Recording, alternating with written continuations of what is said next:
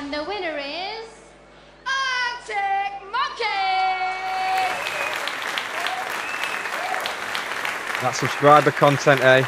That subscriber content, it just won't go away. It might hibernate from time to time and sink back into the swamp. I think the cyclical nature of the universe in which it exists demands it adheres to some of its rules.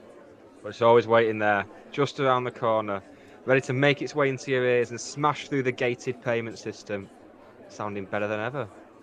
And there's nothing you can do about it. Benefits such as getting ad-free episodes a week early with pre- and post-show chat relating to the monkeys, last Shadow Puppets episodes, bonus podcasts, watch-alongs, plus helping us improve our sound with better equipment and services. Yeah, this podcast seems like it's fading away sometimes, but with subscribers, it will never die. Thank you very much for listening. We do truly appreciate it. Don't take that the wrong way. Yeah, we'll invoice you for the subscription if we need to. We're Arctic Monkeys. This is Don't Believe the Hype. That rock and roll, eh? Ladies! That sound means it's the end of the round. Time for the bonus question. Cheers, dude. That man just yawned. What do we call it, though? Don't Believe the Hype. Hello, yes, it's the sound of Don't Believe the Hype, your weekly show taking a dip in the daydream of the band of a generation. It's a bit hot, but don't worry, we're hanging in there. Let's just ignore that half an hour I've spent moaning about it. That's just for the subscribers, the lucky devils. Yes, we're with you for the next hour or two as we work our way through Favourite Worst Nightmare with what can only be described as wild abandon. Joining me, Nick Lee, you can see both islands now. It's Dan Hall. Hey, Dan. Hi. I just want to clarify. It's the 25th of May. It's 17 degrees and it's nearly 9 o'clock at night. It's not that hot, people. It's not that hot. He's being dramatic. Like, imagine when we do this pod when we have our inevitable 2-week heat wave that we have here in the UK. It's going to be fucking... I've been warm for 5 days. I'm anxious because of football stuff. I don't think it's anything to do with the heat. I think it's to do with... Horny. Yeah, that's what I think it's to do with. I think you expected something that didn't happen and now you're fit to burst. And you're taking it out on me and the listeners. No, I'd already resigned myself to it not happening anyway. I did not expect it to. That's why I nearly didn't tell you. It was only because you were ribbing me about being a sad fucking virgin. When did I do that? That didn't happen. I don't know, Dan. You've made that up. I think that never happened. I've got sunstroke. I think I'm like hallucinating. I'm always very nice. Everyone's against me. I don't think I ever ribbed you about it. I think you told me in a conversation of your own, called out of nowhere, I'd suggest. I don't think it was brought on by me ribbing you, and you felt the need, a sense of bravado to tell me that you had an imminent lady. I just friend. wanted you to think I was making progress. This is why I've had my hot girl summer. I felt good about myself for the first time in years this last couple of weeks, and now the heat is just taking it out of me. The heat that isn't that hot yet. Yeah. It has been. It was like 26 on Saturday. No, it has been, yeah, but not today. Today's probably been... I've been running about. Today's probably been the least hot day for the past week, I'd even argue. Yeah. I actually went out with t-shirt and shorts on to go to the doctor's, and it was actually not that warm on the way back. I went a bit cloudy, so I'm surprised. That's all I say. I'm surprised. Serves me right. Oh yeah, you're against shorts. So another thing, you're hot, but you refuse to wear shorts, and you want us to have sympathy for you. So no one needs in the house, to see my legs. Well, you're in the house. No one's going to see them on the pod. Either in the house. I'm kicking around. Have you got shorts on now? Shorts. You wearing back to shorts under here? No. Are you really? I've got my joggers on tonight. I've got shorts on. Good thing. With no underwear underneath. We should say as well. Tell me what we're doing. Well, no, I was going to say, because this is going to be like end of the tour time that people hear this, but we're now 2 days away. 7 days away. That'll be next week. That'll be one night away next week when we record. We're 7 days away from seeing Arctic Monkeys at the Lancashire Cricket Club in Manchester. Is this going to be like every episode from now on? Or are we just going to be saying where it is in relation to us going to see them? Well, only for the next one, yeah. I mean, I think it's pretty important. Since we are an Arctic Monkeys podcast and there's a tour on and people are going to be listening to it at the same time, I think it's good that we reference it, yeah. if you want my opinion. It's I mean, the sweat on my head. Fuck me.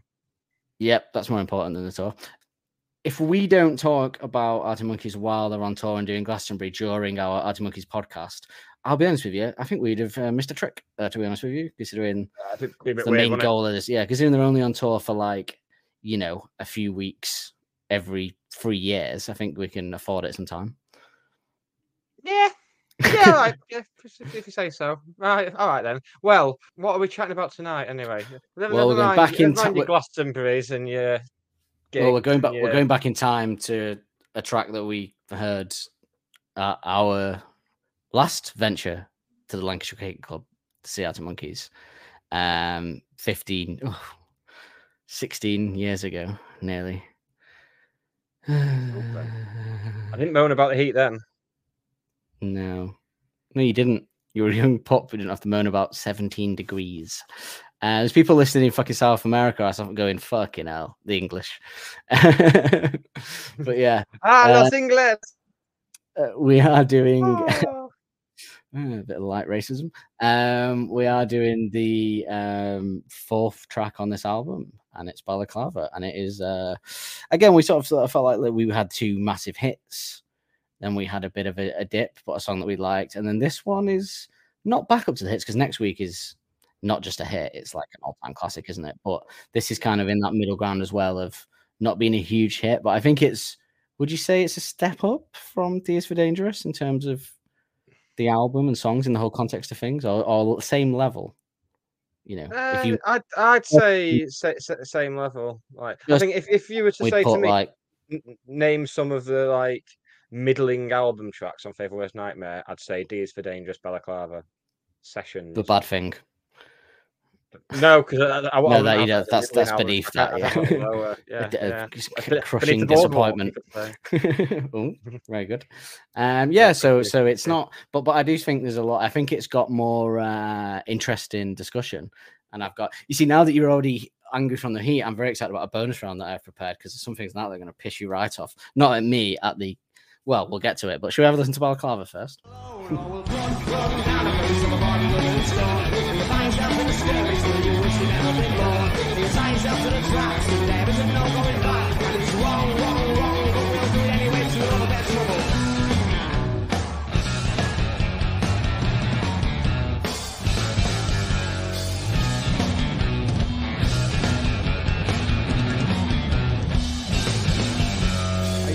From a burning building or throwing it to the shop.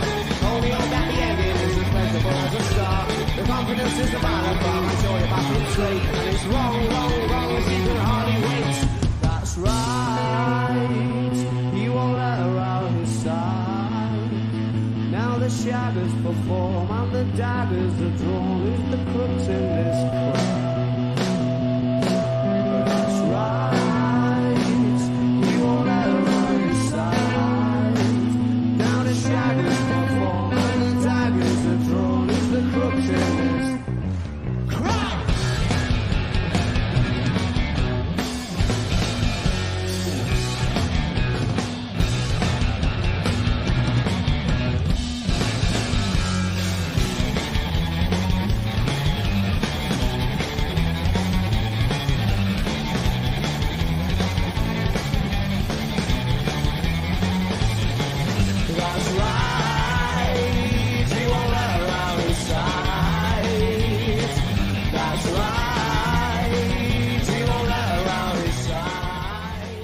Joe Wiley there. I know, a bit of Joe Wiley there.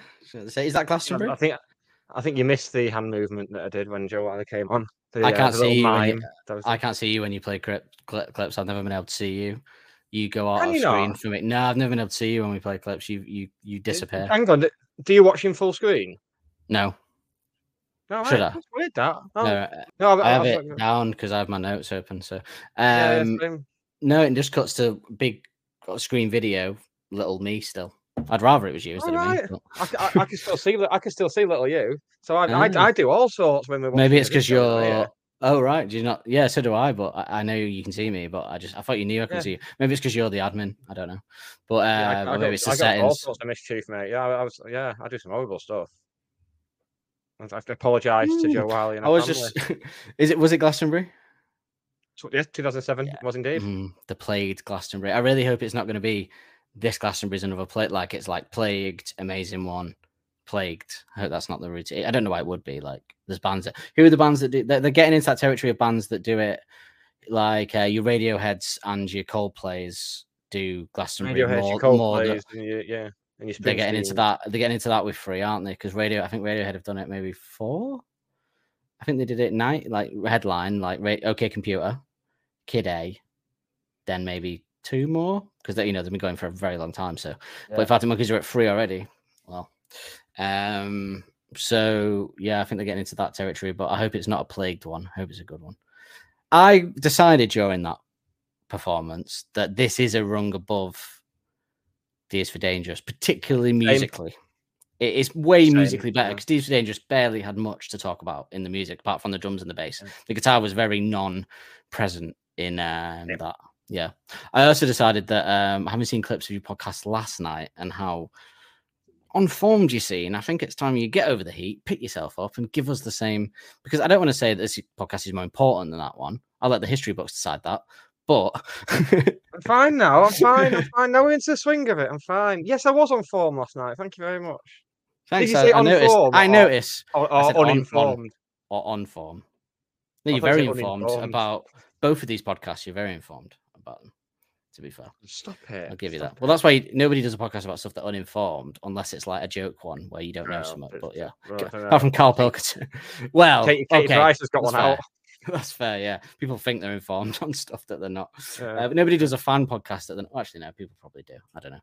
I hope Katie Price's podcast isn't about being a good mother. Ooh. Maybe we should do a fan podcast, like tearing hers apart.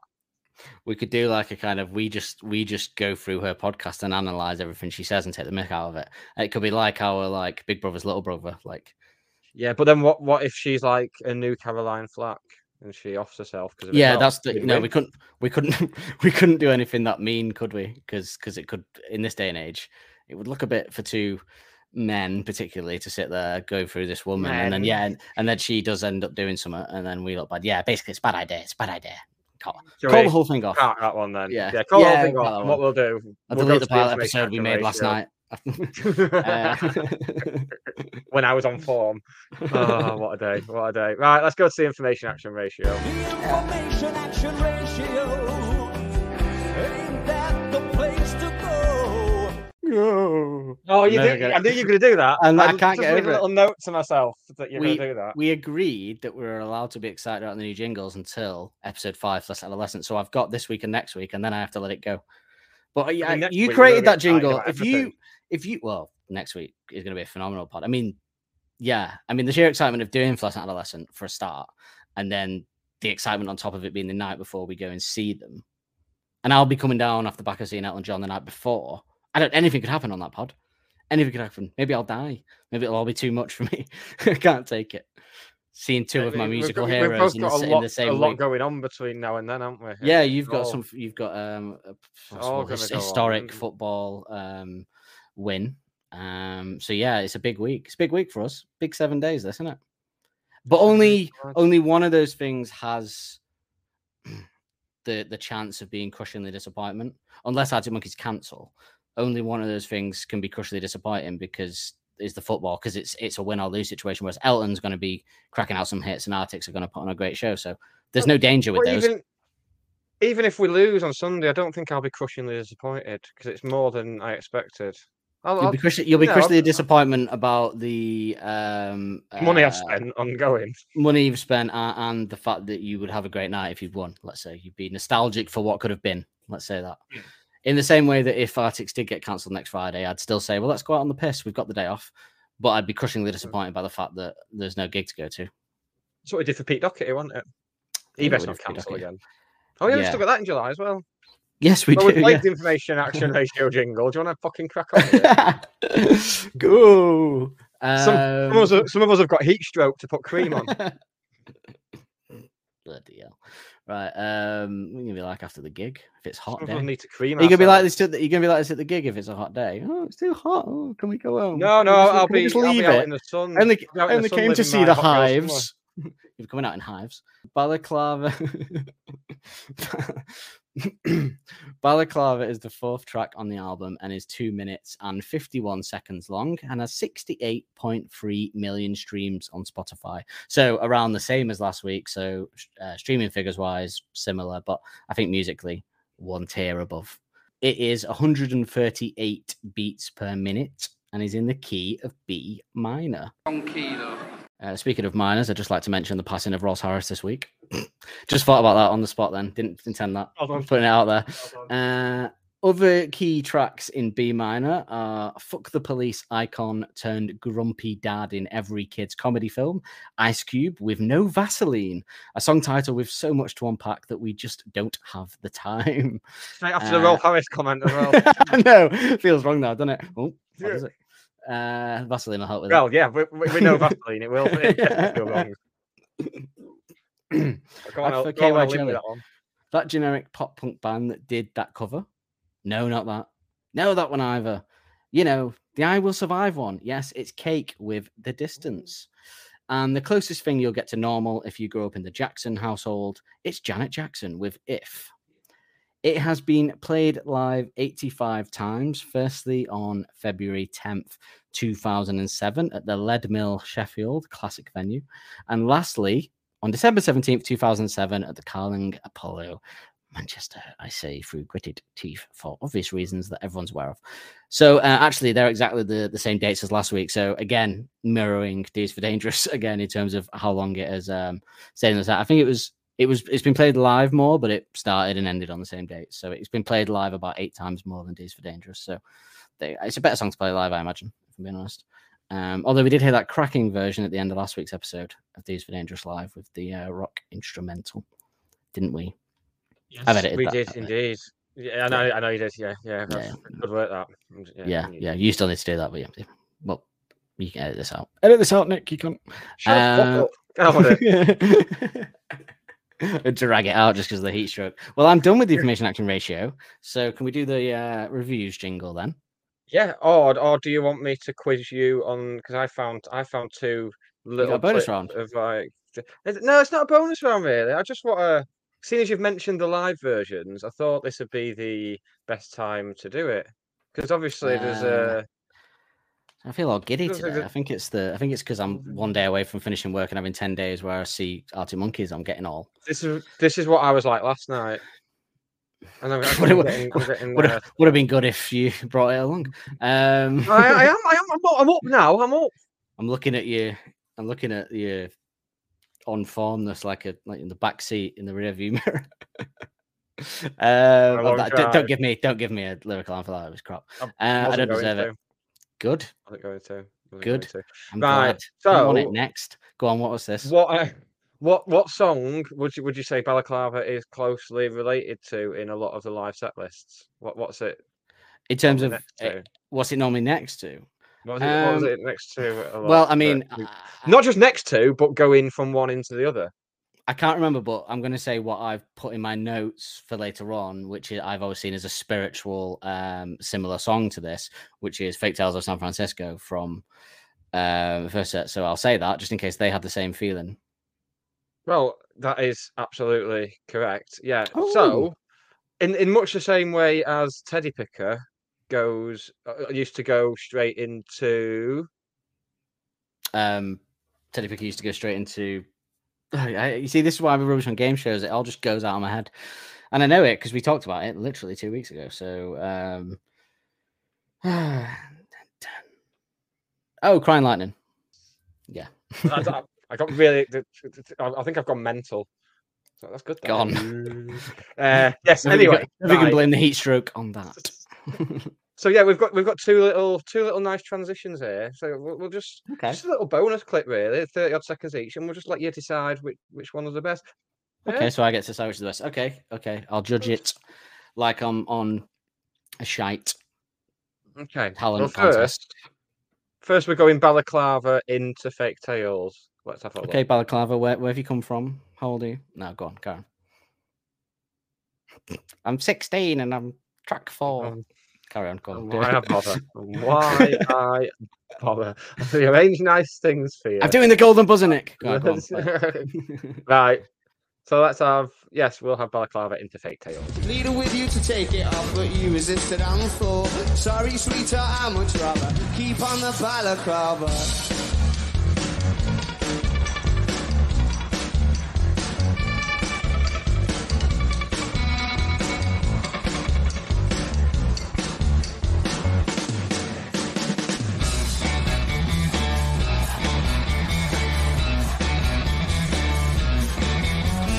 Fake tales of San Francisco echo through the room. That's going to take some beating because the drum switch up there elicited an audible ooh from me. So, and as we Hard know, to see you. I'm a big I'm always on about Hellers. So yeah, that's a it's going to take a lot. That's all I'll say. It's going to take a lot. Yeah. But you know, But- might as well so not even for- bother. Go on. Yeah, we'll go. In that case, we'll go for Fake Tales into Balaclava from Glastonbury 2007, which we played a clip of before. But yeah. I think I've decided the cursed winner gig. already. I was Yeah. on the. Yeah, but this is a bit like in Friends where they decide the winner, and then Phoebe says, I remember talking about Monica and Chandler's wedding while I was showering naked with Rachel." and Yeah. and she's pulled it back. Yeah. So go on, Let's have a look, shall we?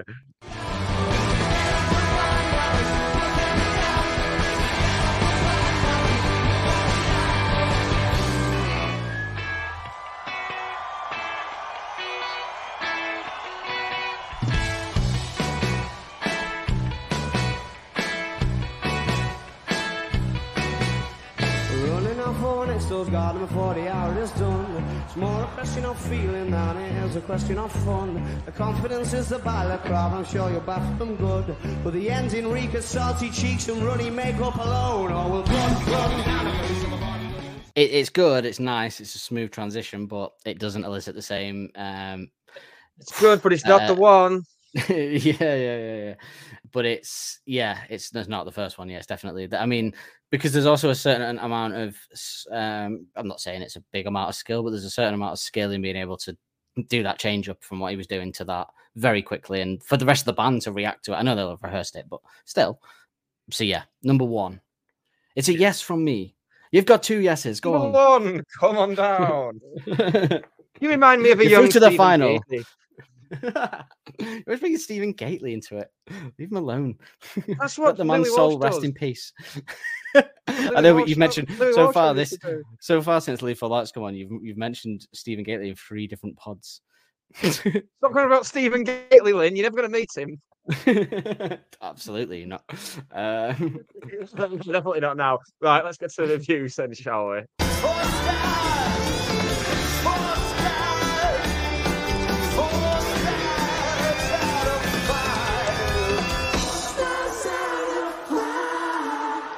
I hope he does that audience singer that line when we see them next week. You and me both, mate. You and me both. Yeah. I'll be ready. Because half the crowd won't be thinking it, probably. So we'll be all right. We'll be well, judging by the internet showing comments, support. Everyone will be at the bar there. It'll just be us. Yeah. Be us at the front because everyone. Because suddenly, ever since the cars come out, suddenly everyone loves Tranquility Base now. So like, oh, can't wait to hear that one. Like, yeah, just hope they don't play those shit new ones. Like, all right. Just how as soon as Tranquility Base came out, everyone loves Humbug all of a sudden. Yeah, it's happened. The next one, everyone will be on the cat. Everyone will be going, that Mirror Ball's a classic. There we go. Going, I've been saying it for 4 years. And luckily, we've documented it all. So we're fine. Not our listeners. We're not talking about you, listeners. We're talking about no. Our listeners, super cool people. Our listeners, the ones that like the first 2 albums, moaned about him for 5 years, and then fucking fell in love with AM, and then moaned about him for another 8 years. We're talking about those people. That's what we're talking about. We're talking about the people on the internet. The people on the internet who aren't allowed to wear socks. Who have to wear armbands to eat soup. If you want to know, if you're in a different country and you want to find any of those people, because other countries apart from England are usually quite respectful and nice about Arctic Monkeys and very supportive. Cool. If you're in another country, then go on Facebook, search NME, click on that, and then go to any Arctic Monkeys post and look for the comments thread, and then you'll see the type of people we're talking about. Yeah, or XFM, either or. Hate the English. Yeah, passion. What a bunch of the English. He says the English at one point on I've lunch with on the car? English. Is it the car or is it Mr. Schwartz? It's the car. It's the Have lunch car. with the English. Yeah, Car. yeah. There you go. Yeah. Don't have lunch with the English if you're listening and you're not from England. Don't bother. Unless you Apart want from us, unless you want some patio furniture getting thrown about. apart from us and Arctic Monkeys, don't bother. So reviews. The Boar. Yes, I've had to go to these lengths to find reviews this week. The Boar did a review last year of Favorite Worst Nightmare at 15 and said, the quick tongue-twisting lyrics of Balaclava perfectly capture the excitement of their antics. It's easy to imagine them running in alleyways of the houses shown on the album cover when listening to this song. I thought that was a nice observation. This is what gives the album such vibrancy. Yeah, I thought that was very nice, actually. NME's greatest song list, as ever, puts this at number 75. Even if this one is rather clunky and monotonous in places, a rare negative comment from. The incredibly tight riffs and unexpected explosive outbursts save the day. It's pushed forward by enough revved up adrenaline to make you feel invincible. So that on the list is 25 below D is for Dangerous, which sat at 50. How do you feel about that? It being 25 lower than D is for Dangerous in the greatest song list. It's an odd, isn't it? I'll have it above. At the very least, it should be above, but at the very least, it should be nearby. Yeah. Strange that, very strange. Maybe they like D's for Dangerous more. Maybe people just like the lyrics of D's for Dangerous. Maybe the Favorite Worst Nightmare line bumps it up. I don't know. I'll go have the album title in the lyrics if you want to chase the funding, aren't you? It's health and safety, innit? Far Out magazine. Yeah, man, that's far out. I just whenever I say something like that, I always think you've got issues. Yeah, of what car magazine? Far Out magazine did a list last year, relatively, of the 10 worst Arctic Monkeys songs. Oh, is this if this is your bonus round? Well, they placed Balaclava in this list at number 6. Now that isn't annoying, is it? The bonus round will annoy you when we go through the list, but that being in the list isn't that outrageous, is it, Balaclava? That isn't too outrageous. No. What is outrageous is this. While the juvenile ways of Riot Van had a youthful charm going for it, by the time Balaclava came around, you wonder whether they should have known better. They were floating around 22 years old at this stage. Were they really still running about in the next door neighbour's garden? That slight faux rebelliousness just taints this track with a mild cringe. I mean, a vast misunderstanding of the lyrics of the song, I would say, almost definitely, as we'll get to. So that annoyed me. The inclusion in this list, however, comes with an apology to Matt Helders, who achieves hamster wheel speeds on the hi-hats to drive this Skylark along. Thus, the song might be questionable, but if comes on shuffle in the gym, then you're still not hating skip. There's plenty of craft in the pause of the melodic chorus too, but all that can't save it from the sense that it's a bit dated and touched by artifice. Now, apart from the misinterpretation, I would say vastly and widely of the lyrics, it didn't annoy me too much with that because, as ever, if you have to do a list of 10 Arctic Monkeys songs, it's like picking, it's like picking the 10 worst Scorsese films, or something like that. It's hard to do that. So I am some sympathy. 10 favorite debilitating wasting diseases. That sort of thing. Well, I give them some credit for that. Okay, and I thought, okay, I'll give them some credit. You have to do it. I mean, they didn't have to make the article. They did, and you have to pick 10. When I saw some of the songs that were in this list, well, we do a bonus round.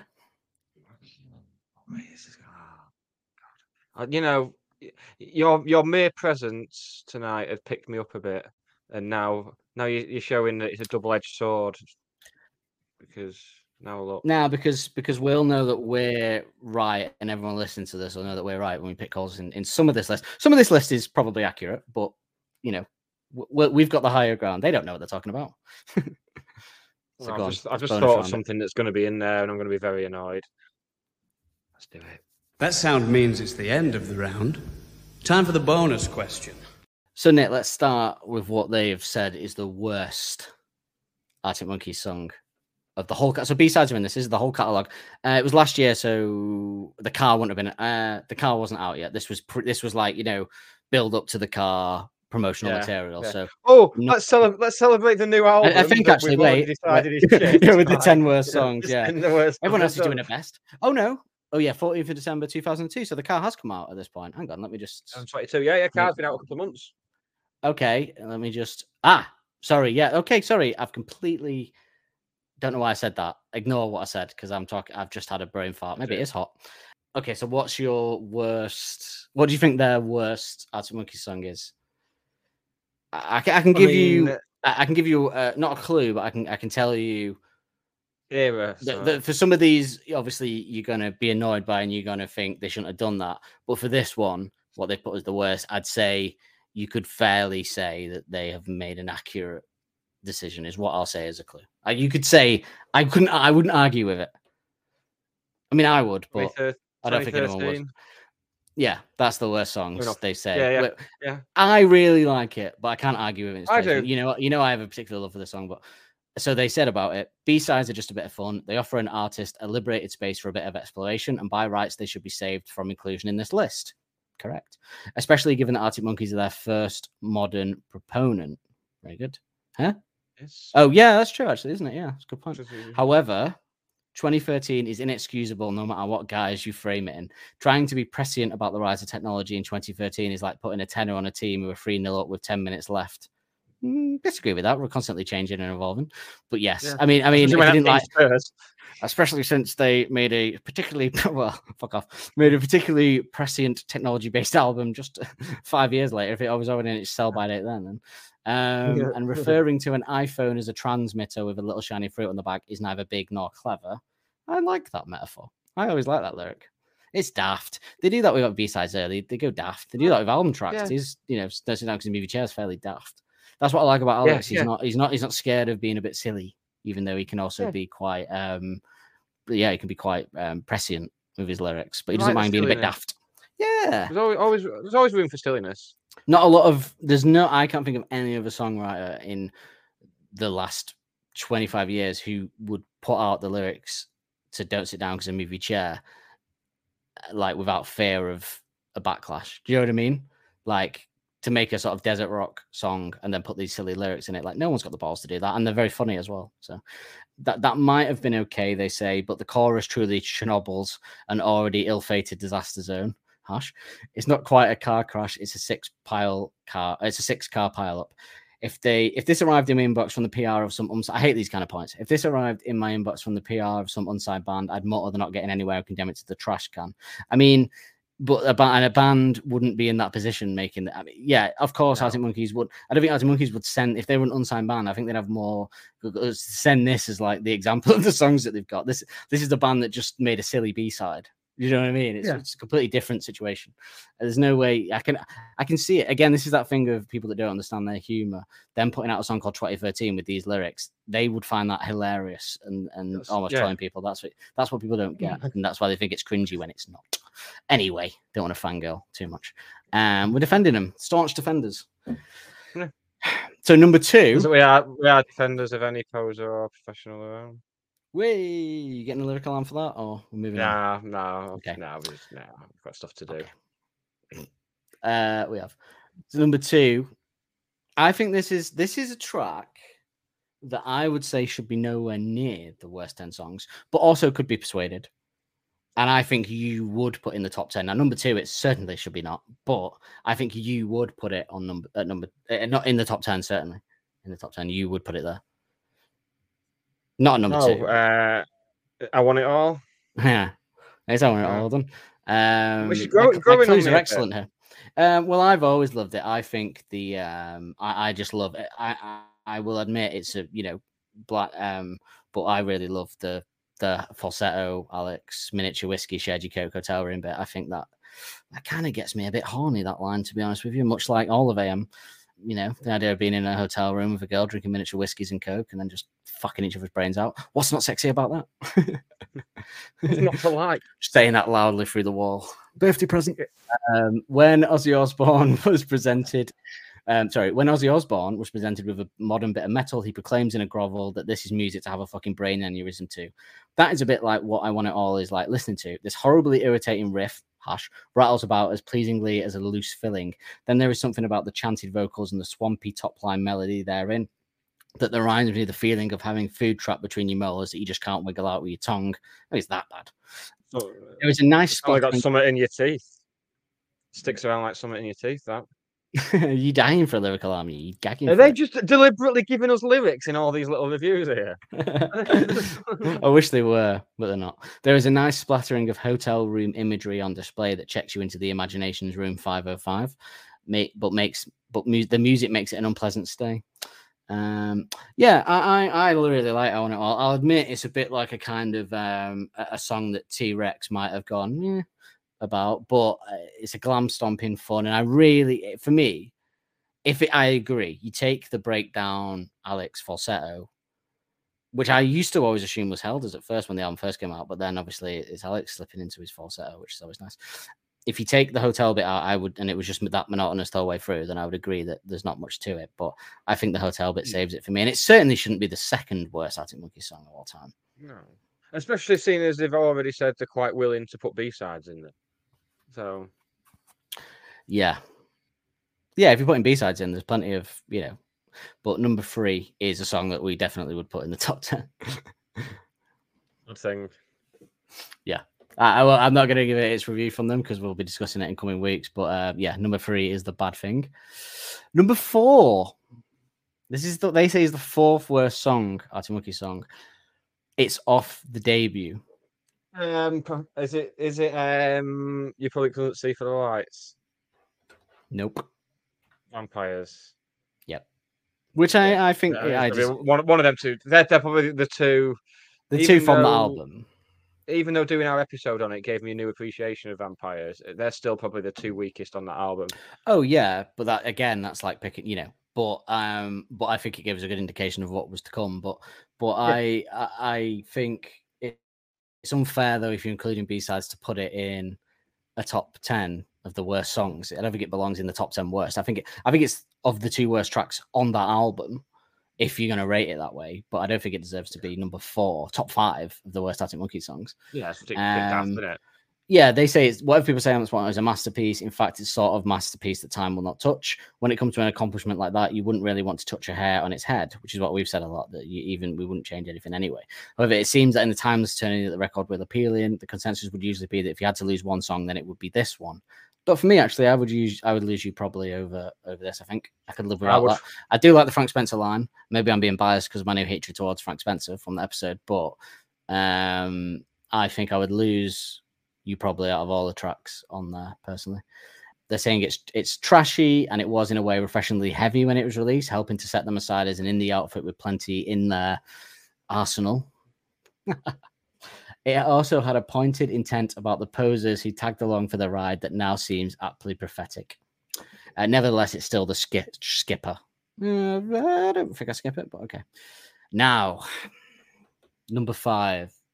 The 5th worst Arctic Monkeys song, in their opinion, is off Tranquility Base. And it's going to be Golden Trunks, is it? Nope. You'd think, couldn't you? So I've seen people on Reddit recently when they've been asked for the worst song, like having Golden Trunks there. Right. I actually quite like Golden Trunks, but I would still say it's my least favorite song on there. But I really like it. Same. But I can't think of anything I like less. So again, it's another. What's my least favorite? What's my favorite was Nightmare. You could say. No.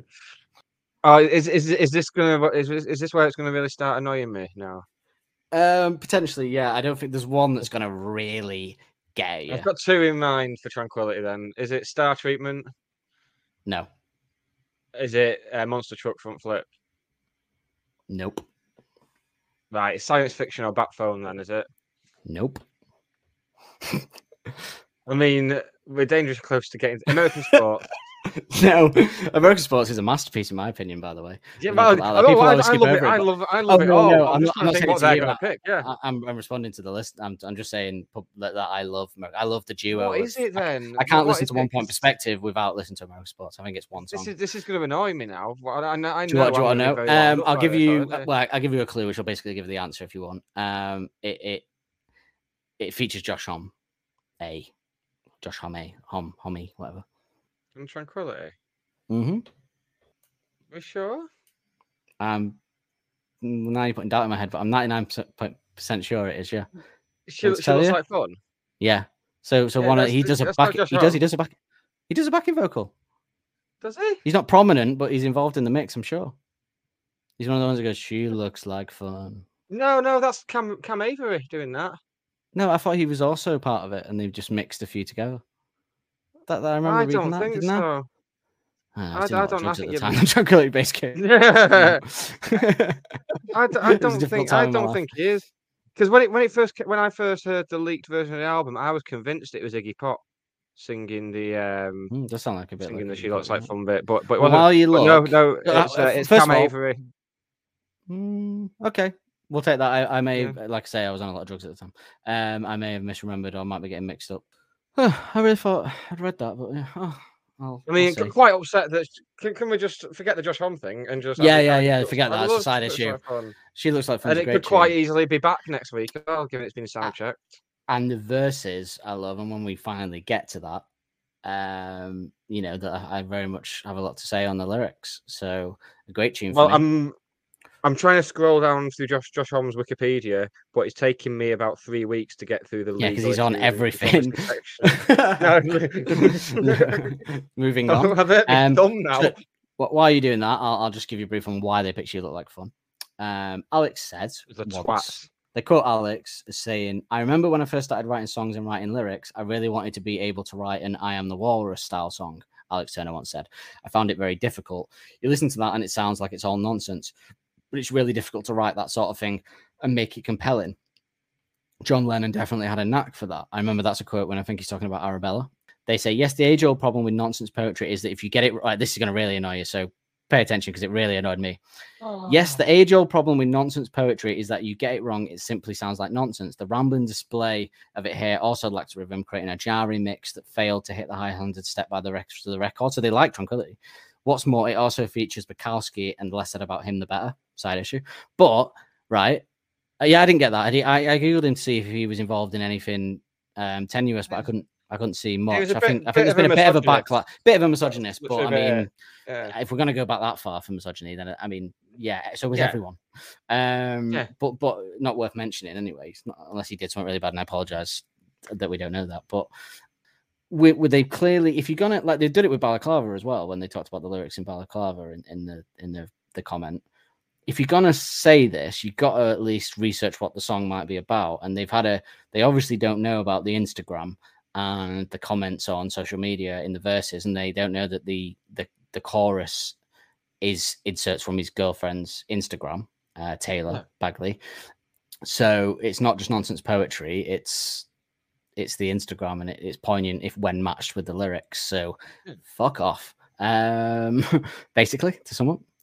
Outrageous and that's in there for me. If they're going to level the claim that it's rambling, it's like a rambling stream of consciousness, then pick on Star Treatment first. Yeah, I mean, yeah. If I mean, pick on Star Treatment, then move on to She Looks Like Fun. We're not saying it's rambling, but if you're gonna pick one for that particular complaint, then surely Star Treatment is the natural selection for that. Yeah, maybe natural selection should have come into play before this cunt wrote this out. Number 6 is Balaclava, as we've already said. Number 7. So The Car was out. This song, number 7 of the worst Arctic Monkeys songs of all time, is from The Car. And now, much like this reviewer liked Tranquility but picked She Look Like Fun, he starts the explanation of this track with, The Car is an excellent album, but...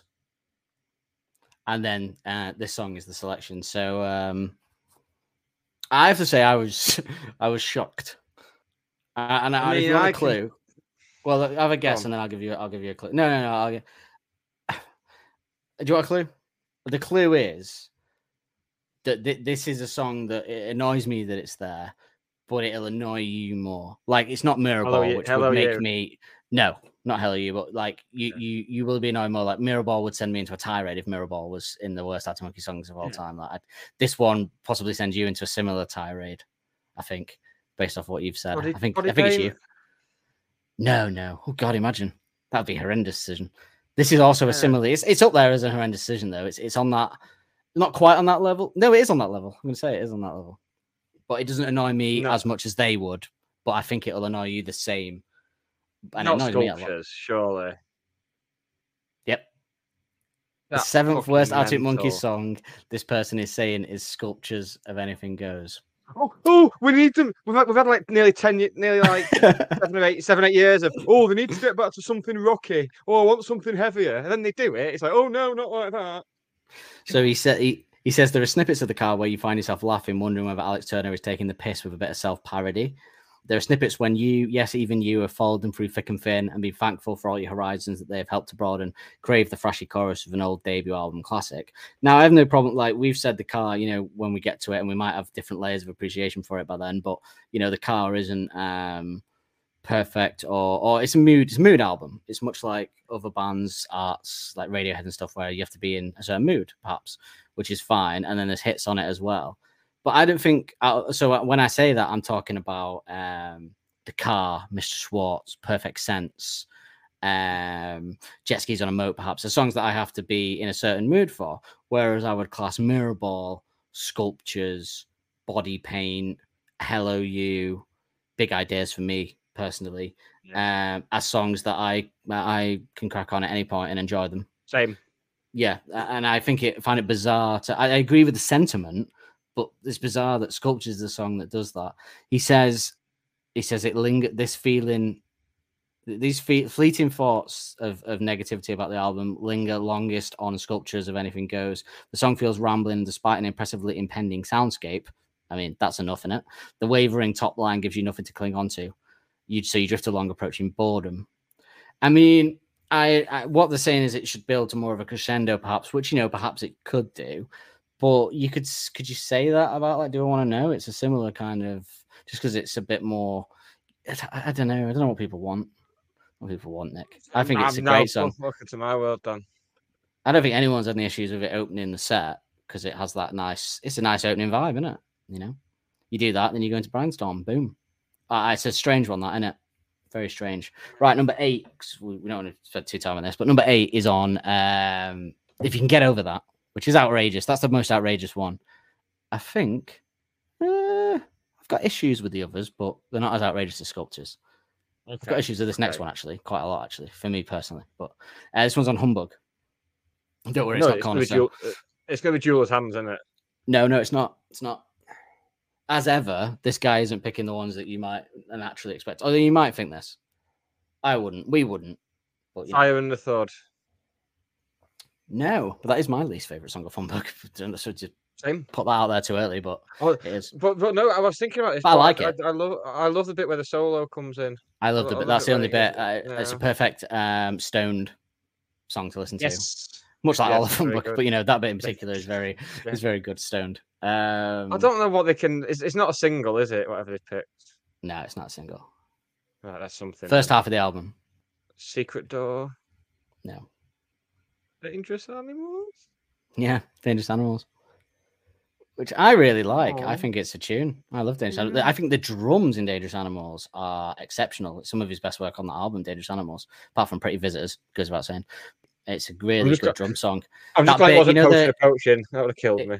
There's a video of him doing that bit when they used to release their videos, and when he's doing the drums, and it's dun dun dun. Yeah. Keyboard, that bit, yeah. It's Humbug was a daring expedition into desert rock, and without it, I doubt the Arctic Monkeys would be the same band today. Whether you love it or loathe it, it pushed them on to scale new peaks of artistic development.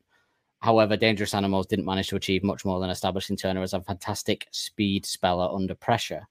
Lyrics of DM's Dangerous are very good, actually. If you bother to interpret any of these lyrics, like what's the point in doing the worst songs of one of your favorite bands that has the best lyricist of the last 20 years and not bothering to learn the lyrics? Anyway, I'll be here all night.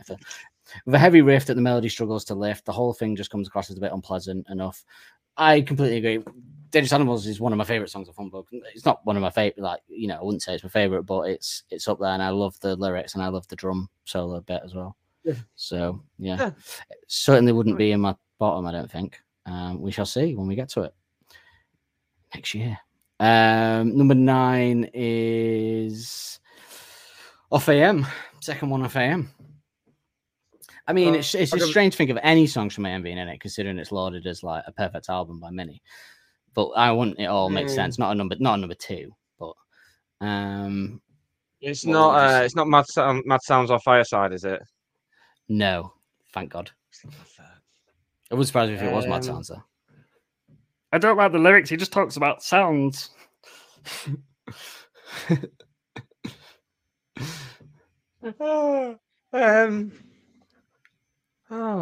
can't even. I mean, I'm going to have to have a look at AM, aren't I?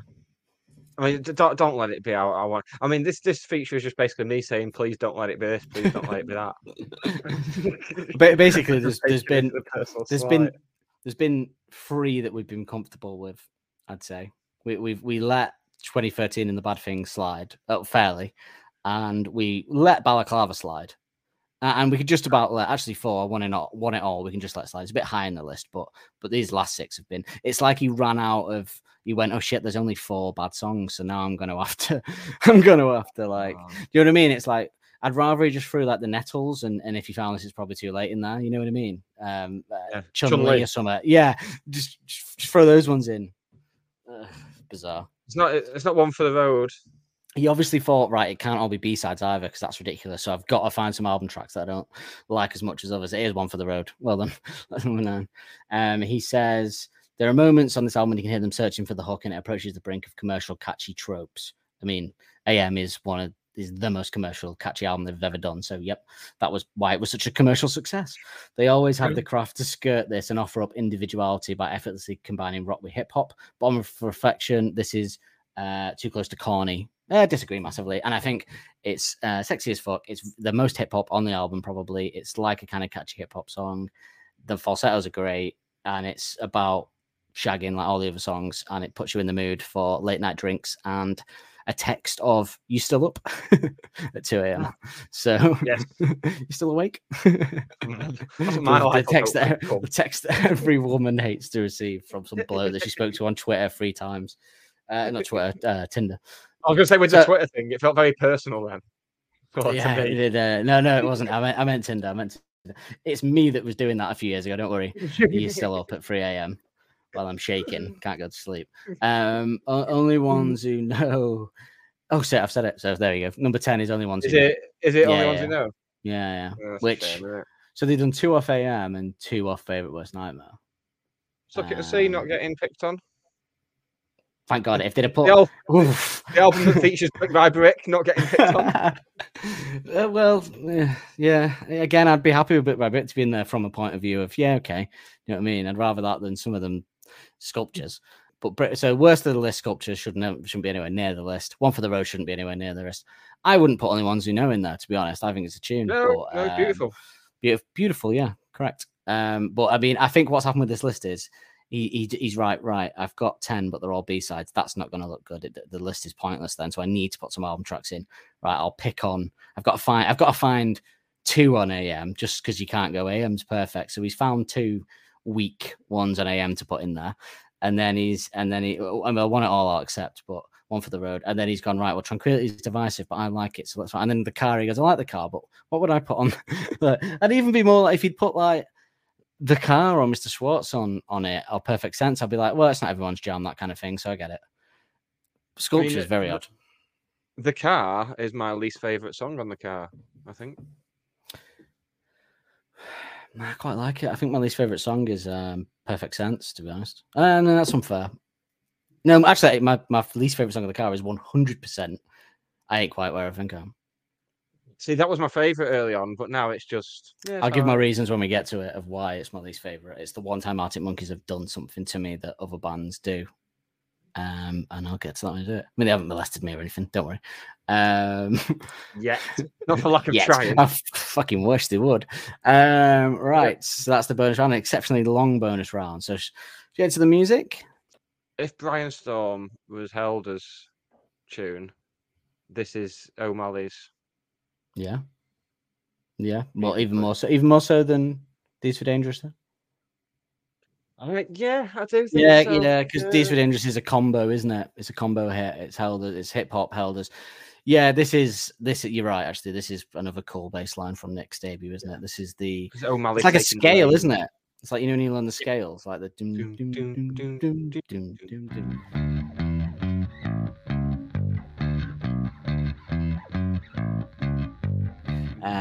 But it's very fun and catchy. Drives the song. The whole song is based around this bass line, much like D's for Dangerous. So he was getting his DNA in the band very early, wasn't he? On this, apparently Teddy Picker as well. Don't talk about getting DNA into places. Why? Because you desperately want to. Another one that feels very hip hop influenced, isn't it? Again with the drums. There's something about the guitar as well that's like, even though it's quite rocky in the choruses, the verses are very hip hoppy with that kind of ding ding. Like you can imagine someone rapping over that, like in that kind of hip hop Which I guitar. thought was what I was going to get when you sent me that rap song called Balaclava this afternoon. No, I wanted someone else to be crushingly disappointed by that as well because it popped up when I Yeah, searched thanks. Balaclava on Spotify and I thought, oh, I wonder. And nah. But I'd already done my research on this, so I would have found it anyway. So, you know what? This one, actually, speaking of, this one actually always felt like the closest to Temptation for me, lyrically and musically, actually, because that's kind of about neighborhoods. I know this one isn't perhaps about that necessarily, but the guitar at first is much like the last one, imitating the bass. One guitar, they both are, but one's Alex, I assume, distorted guitar, and one is a Cookie Monster special, lighter, bit of reverb, delay maybe on there. Up and down. Very much the sound, his special sound on this album, isn't it? That's the Cookie Monster's trademark, specifically on this and Humbug, as we've said before. Yeah.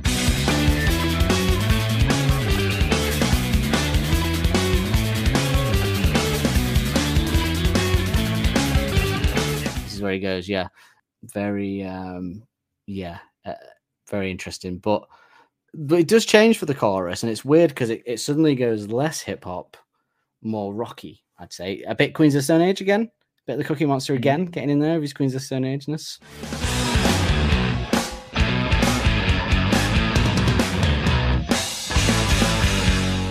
Like if you were Josh Homme listening to I better listen to this band because I might be doing the record. You listen to this and you go, quite hip hoppy, and then the chorus are coming in and you go, oh, this sounds a bit like a song off Songs for the Deaf or something with that kind of sound there. Yeah, what was it? It's an interlude, it's chorus, it's a bit of everything in it, really. So it's another weird one that doesn't have a natural structure, I'd say.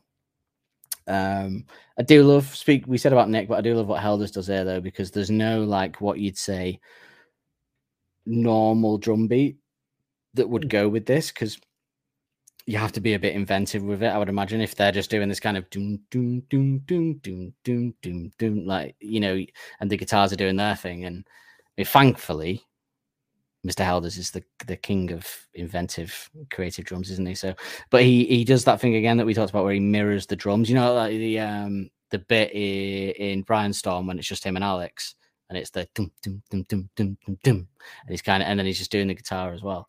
Yeah, he mirrors the guitar. Do you know what takes this a spot above Balaclava for me as well?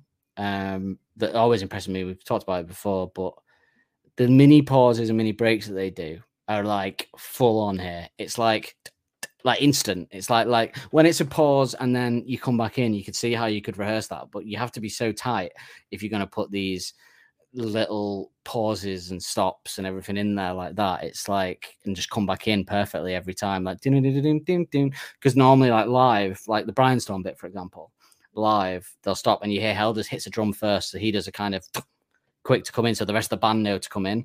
But when the pauses are this quick, you don't know. You just go in. You got to go off your knowledge of the song and playing it like it was on the record, I suppose. So I'll just practice, but it's pretty insane.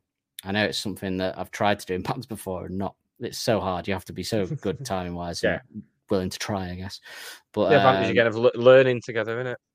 Yeah, I do think that is true. I think they have a psychic connection from learning together and knowing each other for years. That I imagine it's actually no sweat off their nose to do it. I imagine it's actually, to me, it sounds like you'd have to rehearse it for ages. But yeah, to them, it's probably just we can do that.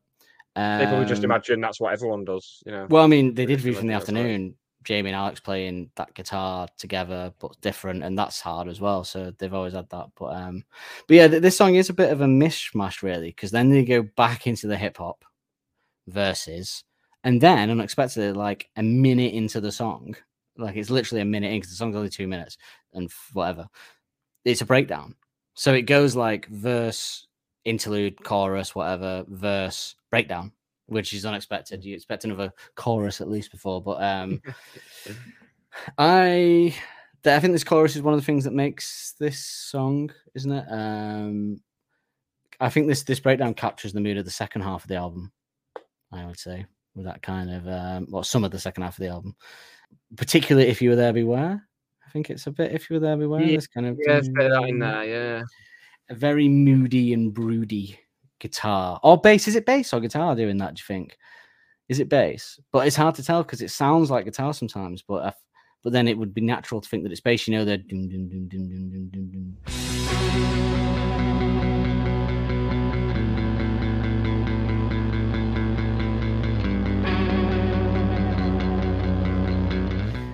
The breakdown, like that. I was tempted to say bass, but I'm not 100% Well, sure. I would naturally think it's bass, but it sounds guitar-y. But then Nick's done this before throughout this album. He's made bass sound like Brainstorm in particular, you know, sound like guitar. So I would be inclined to say that it's bass. Man likes his effects pedals. He does, don't we all? He likes a big flange, or the Thundersuckle Fuzz Canyon. Flanger, the big muff. I had a big muff. Blundersonic Shimmer Trap. That's another one. That's how they came up with the. Well, they were all albums. They decided they were going to come up with album titles by making up fake pedals, weren't they? But then they obviously went with Suck It and See, and they just threw those into lyrics instead. But yeah, oh, they're funny, aren't they? But you know what? This bass guitar, the kind of doom doom doom doom doom doom doom. It really reminded me of a song that gets trotted out for like film trailers and like dramatic parts of films and trailers. I can't for the life remember what it is, but it'll be like the camera will be going in on people's faces, and it'll be like, this week, this decides the fate of, you know, like that, and it'll be one of them. And they play this. They always use this rock song for it, and I know it's probably a famous song in the back. Just couldn't place it at all. I'll have to wait until I see it on something and go, that's the song. They use it all the time. But it reminded me of that anyway. So if anyone does know, please email us or tweet us. You're going to see that on the socials trailer, and then you'll be the DiCaprio meme. Yes, our socials are all in the episode description. Click on the episode description in your podcast player of choice. You can find links to our Twitter, Facebook, Instagram, the TikToks, and our email address is arcticmonkeyspodcast@gmail.com. Get in touch. Tell us how you listen. Tell us where you listen. Tell us what you're doing when you listen. TikTok, TikTok. And you can also find our subscriber links. I've got some socials for you. It's going so well. I know I couldn't. I didn't put enough. I didn't put enough. And then I didn't put very high pitched just as I turned the volume up. I'm probably going to be able to hear that 631A next week. Nah, we're rocking it out. Oh, it's only a week. Don't. Every time you say it, I get giddy again. Oh, because tomorrow night, right, we're having a drink. We're just in the flat because we got a big weekend out last weekend. Spent 400 quid last weekend, you know. I know, fucking outrageous. 200 quid, 250 quid in Didsbury on Saturday. Oh, that's fucking horrible. Just for two of us. So we're just going to have drinks in the flat in anticipation of what is a big week next week. And I've decided that we're going to do the Elton playlist of the gigs, and we're going to do the Arctic Monkeys playlist of the songs that we suspect will be played, or watch them, you know. So, it's going to be. It's like a pre-show show. It's like a warm-up for the week, you know. But yeah, to go back to the song. So when it's coming back in. Well, we're doing that. We do that like Jamie's little inserts on the breakdown. By the way, of his little, they're very nice, aren't they? They're kind of a classic Jamie Cook inserts there.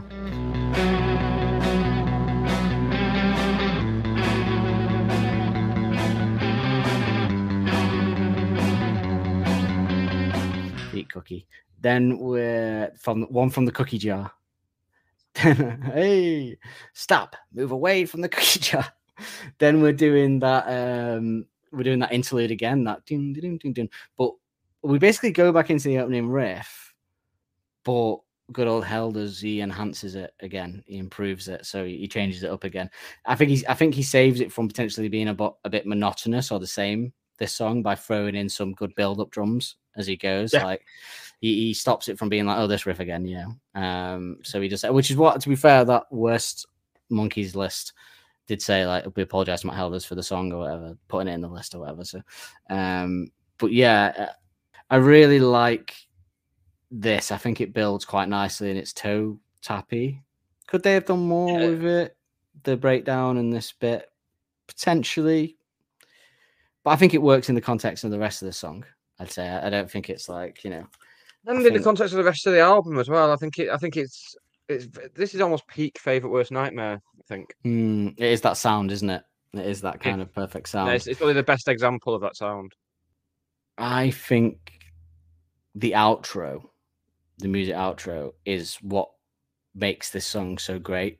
I think like the sound of the drums cracking out the cowbell again. Is he? Not seen since. I think so. Not More seen cowbell. since Vampires.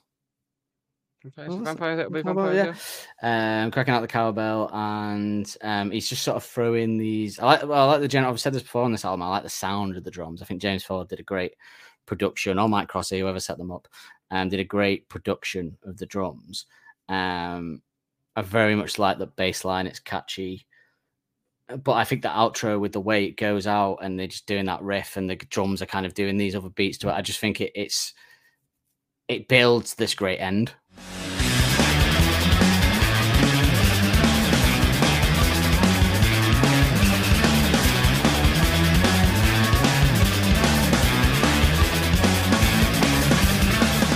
Well, You the know, thing is, much like Fate Tales. I can't, because you may remember when there was the leaked version of this album before it was released, it skipped on the outro. Do you remember? So we didn't hear it. So we didn't get to hear the outro properly. So we just had this open gap in our minds that was where that intro was. And then, because I remember when I actually got the album, when the album actually came out and I got it, I just fast forwarded straight to that bit just to be like, hey, I do remember that. Yeah, you know when you got like an unresolved melody. Yeah, serves us right for sailing the high seas and pirating it. But we paid for it when it came out. Yeah, we did. Yeah, so I think that absolves us of any guilt. And now, I always do with Arctic's albums. I always pay for them. Yes, always. Yeah, and now I've bought them all again on vinyl, so I've actually paid for them all multiple times. And I've yeah, and now I pay because streaming is a thing. I must, between music and TV, I probably pay out about £70-80 a month to have everything. So yeah, you know, and you still don't get everything. I think I fucking I don't know, because there's like cool stuff in America that I can't get, like Hulu, unless I get one of those VPNs and then pay for that as well. But yeah, don't get me started, mate. DVDs are going to come back soon. I think. I don't think. I hope not. DVDs come back. That's way more of an expense to buy DVDs. Way more. Not right now. It's not. Well, like 50p in CEX. Yeah, but they'll go straight back up if they came a thing again. It's like people buy it's like vinyls are like. Well, at the gig when I went to the Philips Owe gig the other night, and I spot that guy, you know, the warmer packs bands. He was stood there selling them himself, poor bugger. Yeah. And I thought, you know what, I liked him. I'll get it. You know, it could be big one day or something. I'll get the vinyl. And then as I was buying it off him, and I thought, well, Philips Elways is 25 quid the vinyl, so this one isn't going to be the standard £25 vinyl price. This will be like 15 quid. So I said, oh mate, can I buy this one? And she went, oh yeah, Phil, he wants to buy one of yours. So he was like, oh yeah, okay. Chatting to him, nice guy. And he went, yep, that'll be 25 quid. And I was like, thinking, I went, oh right, yeah, buying it begrudgingly, like £25. You fucking, you're no one, mate. You're no one. And I. I'll tell you, mate. DVDs, physical media, listen to this. Come back. I'll tell you what. When streaming goes tits up, the stud holding a CEX card is going to get a lot of blowjobs. I think we're way past it, mate. I think we're way past those days. Way past it. I pay for Netflix for about 4 people in my family. So I pay for the most expensive Netflix. I pay for Paramount Plus. I pay for Now TV and the football. I pay for BT Sport for the football, which isn't going to be needed next year, but I'm in contract for 2 years, so that's good. No Europe. Got ahead of myself when I took that deal out, didn't I? Well, we'll be in Europe for the next 2 seasons. No need to worry about it. You'll still get the odd 12-30 game once every 2 months. Yeah, fantastic. Maybe we'll be in the Conference League. Who knows? And then we'll get. I pay for I think there's another Prime, but that comes with the delivery, so that's all right. Yeah. Pat on my arse, Nick. Pat on my arse for these. But I do watch. Oh, Apple. But I tell you, Disney Plus as well. I pay for. It's all horrendous, mate. I don't have a problem with Disney Plus because I got. No, Disney Plus is fantastic, and you know I don't have a problem with Apple. The content on Apple is superb, so I don't begrudge any of them. Actually, they all prime us. It's my own fault for needing to watch everything, so I need to pay for them all. Yeah. But anyway, moving on. This song, love the outro, great build up, amazing. When we did finally get to listen to it, yeah, I really love the way it gets to that. And as we said before, I feel that not the outro with the, I don't mean the slow bit, I mean when it goes fast for the outro, that's the bit I love. It builds up to that end. I really think that's the best bit of the song. But very Fake Tales end, as we said before. I like that kind of is very much the of this album, isn't it? Spiritual partners, I feel.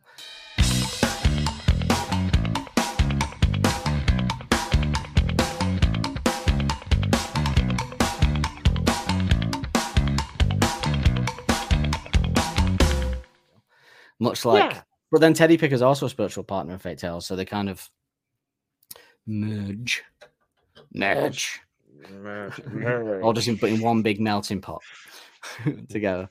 But yeah, I think this is musically, I think this is definitely a step up from the last one. Maybe a step up from Teddy Picker in terms of just a bit of skill and a bit of the riff and stuff like that, maybe, rather than just the same, style. But doesn't have everything else that Teddy Picker has, So. It doesn't have a cool solo either, so. But I do really like it. I like the breakdown. So yeah, tune. Yeah, cool. Should we get into the lyrics of it? Let's do it. Oh, so Alex's vocal performance, I'd say a bit more in line with the kind of breathless rap of the first album, but also still with that improvement that we've heard, though. I'd say from the last few, like he's better. He sounds better, and I don't know if he's just better produced or whether he's just improved because a bit on tour. You still almost hear the proper singing coming through again.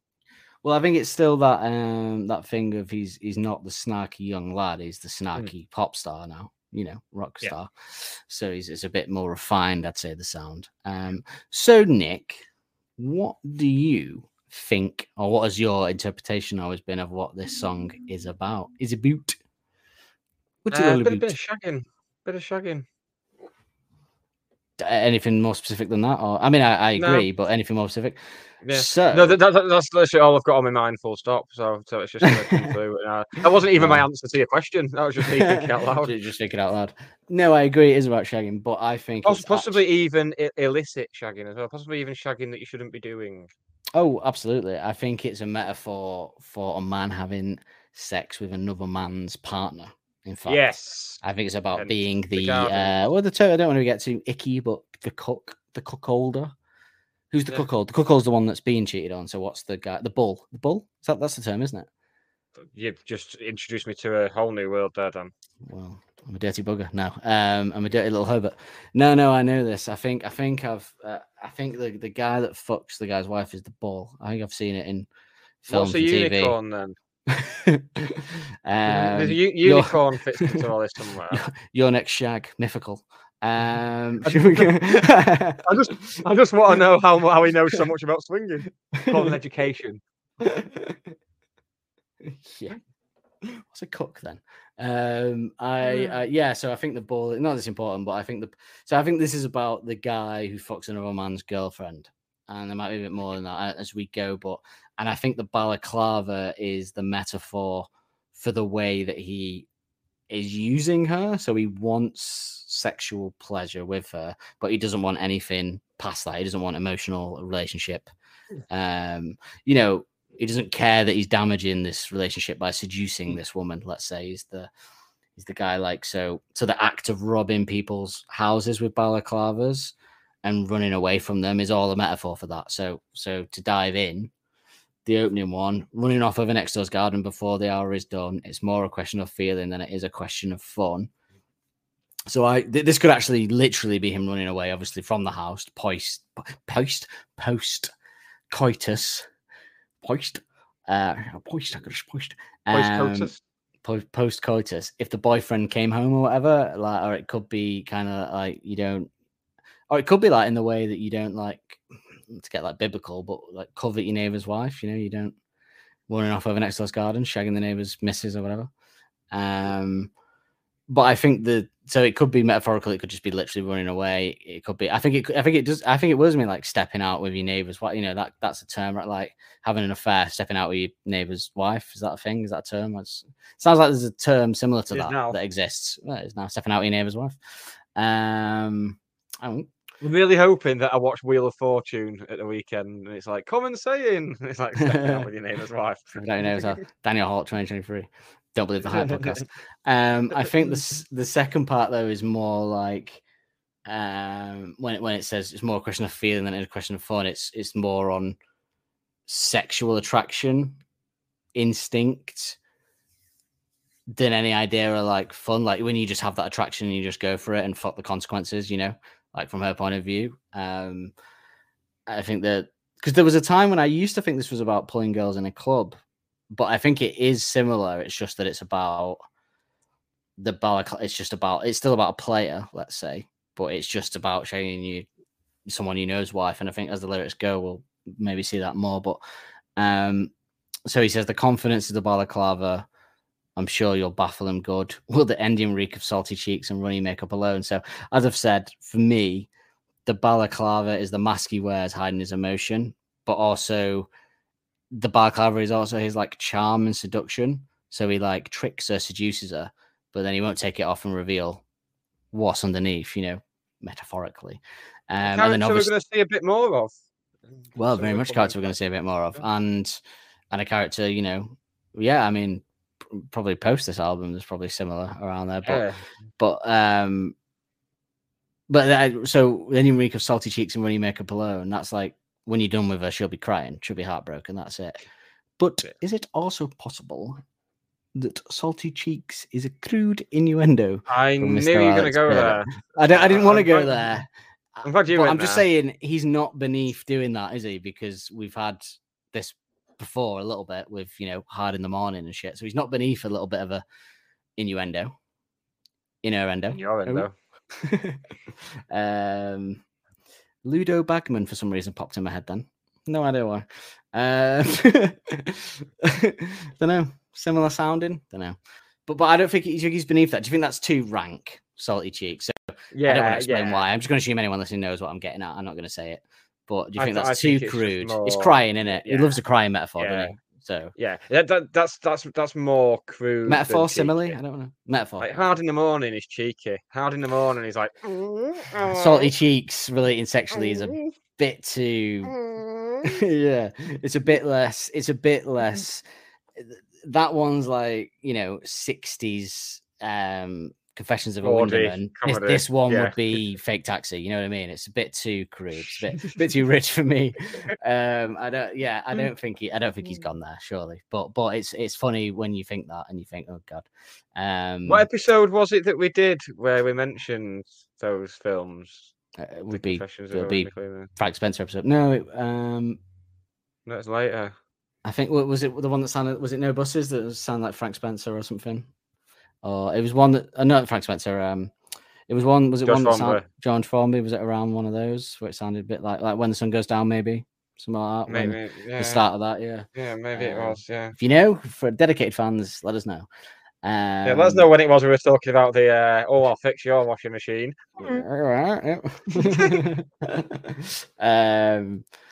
So I don't think he's beneath it, but I don't want to think that he did. Yeah, although I'm not having that. The title of the next song is called My Propeller and Oiling Up Those Sticky Keys, so I don't want to anything's possible, but I think even Salty Cheeks is a bit grimmer than that. Just wait till we get to Potion Approaching, mate. Well, there's a crude metaphor in the next album. In the next track, there's a crude metaphor. In fact, doesn't the Faithful Whitworth Nightmare cover have dicks on it? Yes. Oh, what look like dicks? Yeah. So it's possible. I just dug out those when we were having our little session of looking at old pictures on Facebook the other night. I found my pictures from the gig at the cricket ground, and it was like big dicks up at the side of where the screens were at the side of the stage. It was just big knobs. Yeah. So he's not beneath it, but I think even that is a step above even My Propeller and dicks and stuff like that. It's crude, isn't it? Very crude. Yeah. But I hope everyone listening knows. There's people going, "What are they talking about?" But I'm not going to say it. You're not going to make me say it. I'm not going to say it. And then the next line is, "Or will blood run down the face of a boy bewildered and scorned?" Now, assuming that what I think the song about is right, and I think it's fairly accurate based off some of the lyrics, but this could be either the outcome where a partner is heartbroken and you've ruined the relationship, So, you know, blood run down the face in that metaphorical sense of a boy bewildered and scorned. Or it could actually be an actual fight when he finds out. Yeah, So- either an so actual while fight they he were- finds out, or the blood just draining from his face when he finds out. You know, when you go pale when you. Yeah, exactly. Yeah, That- that's what I yeah, was could be thinking. either. Yeah. But I would go for the metaphor one with the blood draining in the face because I think that fits the outcome of it that Alex shares in the next lyric. So, or you'll find yourself in a skirmish where you wish you'd never been born. Linked with you tie yourself to the tracks. There isn't no going back, and it's wrong. But we'll do it anyway because we love a bit of trouble. So, like, I think linked with that, it would be more the metaphorical one because this is. I always think this is like.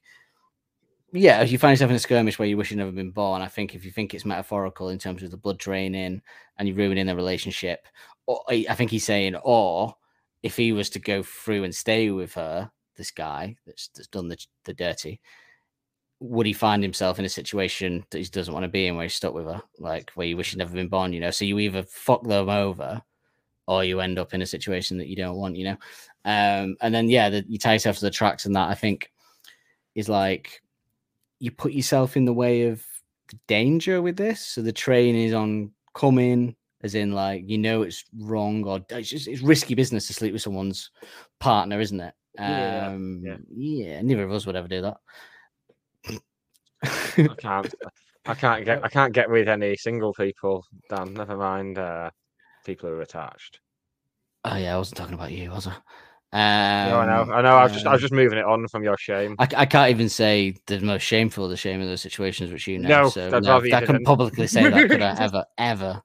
No. I don't want to be cancelled by association. That would be a very much, if you were to shout out that would be a very much Russell Brand, Jonathan Ross, Andrew Sachs scenario, wouldn't it? Call it Andrew Sachs. But yeah, I think it's like the danger, like, so you tie yourself to the tracks, but once you've done it, you can't go back. Once you've slept with someone's wife or partner or whatever, you can't go back. And even though you know it's wrong, you'll do it anyway because you fucking love it and you enjoy it and you want to sleep with her and you want to seduce this married or partnered woman for your own ends. So there is a school of thought with this. When I was doing a little bit of research, and it entered my head as well that I'd always assumed this was a stranger, but there's some people that think that, is this someone doing this to someone that they know? So is it like a one-off with this woman, or is he a serial shagger that doesn't care? Like in terms of like, is it his friend that he's doing it to? He knows the bloke, because I think there's a line that says it. I get vibes of both. Perhaps I'm not sure where to land on it, but yeah, I think it's potentially. Well, it does. I mean, this type of person who's happy to like ruin relationships, they will usually tend to have like one person that they'll fall back on. Yeah. I mean? Well, the school of thought comes from, I think, that I keep saying school of thought for like this is any kind of academic discussion, but it's a lecture. This is interpreting art. Well, it is, I guess we can say that. Are you pulling her from a burning building or throwing her to the sharks? I think people assume that by that it means like, are you saving her from an unhappy relationship, the burning building, or are you just using her for sex and throwing her back into an even worse situation, which would allude that he would know something about the relationship, which implies that he knows them.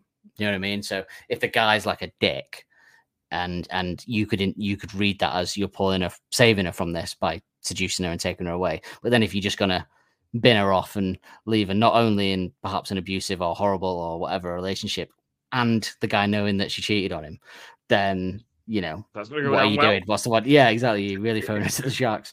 And then can only hope that the ending is as pleasurable as the start, which is a great line, I think. So now there's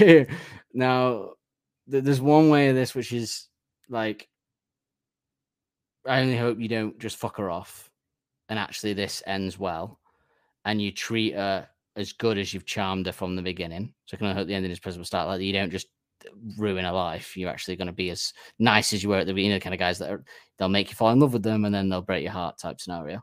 Wouldn't mention about that. But I hope so, to go back to crudeness, but in a more cheeky way, I think this one could happen. I hope what this actually means is, I always thought this was like I can only hope that the sex is as good as the charm was. So as charming and seductive he was, and in the shit situation you were in, at least I can only hope that the sex was good. Do you know what I mean? Yeah. Like at least I hope you got that out of it. If nothing else, is that he was good in bed. Like I only hope that the ending is as pleasurable as the start. You know. But I think I'm leaning more towards it not being that, and it actually being Alex saying, like, I can only hope that he's as nice after it as he is before it, the sex. Which you could put that into. Could easily be either, but I'd lean towards the second. Yeah, it could be But because it's very D's with dangerous. As that somebody sleeping with someone and then wanting to get away. Can only hope the ending is pleasurable to start. So it could be either, yeah. But I think that's. I don't think it quite works in the cheeky sex way as well as it does in another song, a B-side. There's a similar-ish couple of lines about a similar type of character to the B-side to this album, where I think those kind of lines work more. So I would suggest he's not doing it because we know he can do it better. So, yeah. And then we got the confidence is the balaclava. I'm sure you baffle him straight, and it's wrong, wrong, wrong. She can hardly wait. So the same sentiment as before, but he changes that last line to she can hardly wait. So almost saying like she's gagging for it, basically. Yeah, she wants it. She wants it from you. Gagging for it. Who do you put to blame? So I had this conversation recently because I was watching something with Ricky, and we had a discussion of if you're to say there's a married couple and you meet the wife and you sleep with her, are you absolved of guilt because you're not the one that's breaking the terms of a relationship? Or Vicky said, so this is the woman's take compared to whatever we'll say, is she said that if you don't know when you sleep with her, then obviously you haven't done anything wrong. But if you know she's married and then sleep with her, then you shouldn't be doing that. That's not right. Yeah, I'm with Vicky there. If you don't know, then I wasn't, but I said, well, she knows. I've done something similar. I'll just say I'm not going to go into detail, but a couple of times, bloody hell, I've said that now. It makes me sound even worse. But I would say it depends. But yeah, I think it's not right, is it? Didn't stop me, but it's not right. I agree that it's not right to do that. If you know what I mean. Right, but it's okay. I think it depends. I think it's really the only thing that stopped me once was like a kid being involved in that situation. I was like, nope, absolutely not. I'm not doing that. So there is a moral in there. There is a moral center to it. No, that's not what I meant. I didn't mean the kid was on offer, but it was married, and I thought, no. These bloody married kids. You know what I meant. Some states in America where that's still legal. Just putting that out there. But yeah, I found out today. But not because I'm, looking for places to go. Is why I found out. I just heard it in a news story. Yeah. So I think it is wrong. Of course, it is wrong to do that. Yeah, I think sometimes when you're younger, you don't think things like that are wrong. I say younger, it's a few years ago, but younger technically. Technically, I'm always younger. A day ahead, I'm younger. So, but I think you take each case on its merits. I think the two that I was involved that of, I think I was absolved of guilt with those by the circumstance. So, yeah. You tell yourself that, mate. Yeah. No. I was. I'm not saying why on air, but I was. Well, one of them said it was an open relationship, and one of them didn't tell me. So there you go. Someone says when I'm in a relationship, my husband's fine with it. It's nothing to do with me, is it? I've been told I'm supposed to fact check it. Ring him and go, is this true? Have you met my husband, Paul? But anyway, I'm just picturing you in a sidecar now, like he was in the cupboard was shaking. So yeah, I assume this is more like, let's say, seduced her, has honed in on her, and won't relinquish her until he's had his way. I think this is more the kind of guy who's doing it to someone that isn't in an unhappy relationship. They're in a perfectly fine relationship, but he wants her, so he shall have her, and he will pursue her, actively seducing and pursue. There's one thing to have a woman come on to you that's married, and and she's married, and you get off, but actively pursuing a married person is probably quite awful, isn't it? Obviously the Shaggers perform bit speaks for it just sounds like me trying to defend myself now, doesn't it? The Shaggers perform speaks for itself, doesn't it? The daggers are drawn, so presumable either it's him being done with her after the sex and sticking the knife in, making it worse. Daggers are drawn. Yeah.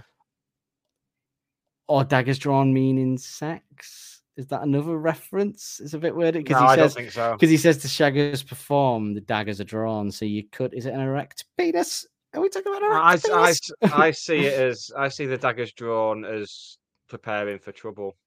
Yeah, which would probably. also- But it is which weird would it's also after fit shag, with, isn't it? because we love a bit of trouble. There's been a few near misses of sexual innuendos in this, and there's got to be one. Well, He's got to I know think it's a- somewhere. I think shaggers and daggers is just a very Oasis-y kind of rhyming dictionary rhyme rather than there being anything else into It's it. not a great point. It's not one of his best, is it? He's better than this. Well, no, I remember when this first came out, loving that line. And it You've just got like shows green. how... Your background, sorry, you've got green like you're in it. You look like you're in a yeah, you a did it cool before, I nightclub don't know then. You know, why. like when you walk into a Yeah. bar and it's like that cool colour. Yeah, it is Yeah, a I bit did of it a before, shit, I don't know why. shit it's doing rhyming it. dictionary in it. Maybe it's got a setting where it tries to adjust to light. Yeah, I don't think it is, but it is a crap rhyme in it. It's not. He's better than that. But then if it is, it could also be the partners found out, so the daggers are drawn. You know, fight at dusk or whatever, dawn, whatever it is. 12 noon, whatever, 12 noon. All- Saturday. We'll all fight at these, 12 noon. We'll fight at midday. Fight in the morning, after breakfast. We'll have a what's it called? A brunch. We'll have a unlimited brunch, and then we'll it's unlimited prosecco, and we'll fight. Today we rise at daybreak. Today we rise at 11 when the McDonald's breakfast stops. Who's the crux in this crime? Interested in this situation? Again, is it the single guy seducing? Is it the woman doing the cheating? Because she's not, even though he seduced her, she's not completely innocent in this. You can always, no matter how seduced you should be, if you're married, you should always say no. No circumstances allowed. Just say no. Just say no. Which I think comes from relationship.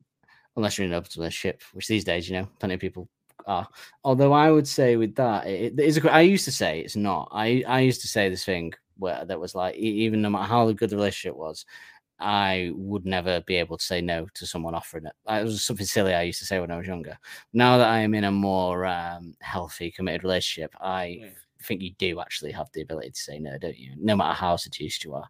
I've actually found myself in situations where I'm like on a dance floor or something, and I'm like, nah, can't be arsed, thanks. Yeah. Worst thing we did was developing a conscience, wasn't it? Well, yeah. I imagine the actual. I've never done it. I mean, I've done it before where I didn't care, but doing it now in a healthy relationship, I imagine it's a moment of pleasure followed by a moment of deep regret and guilt.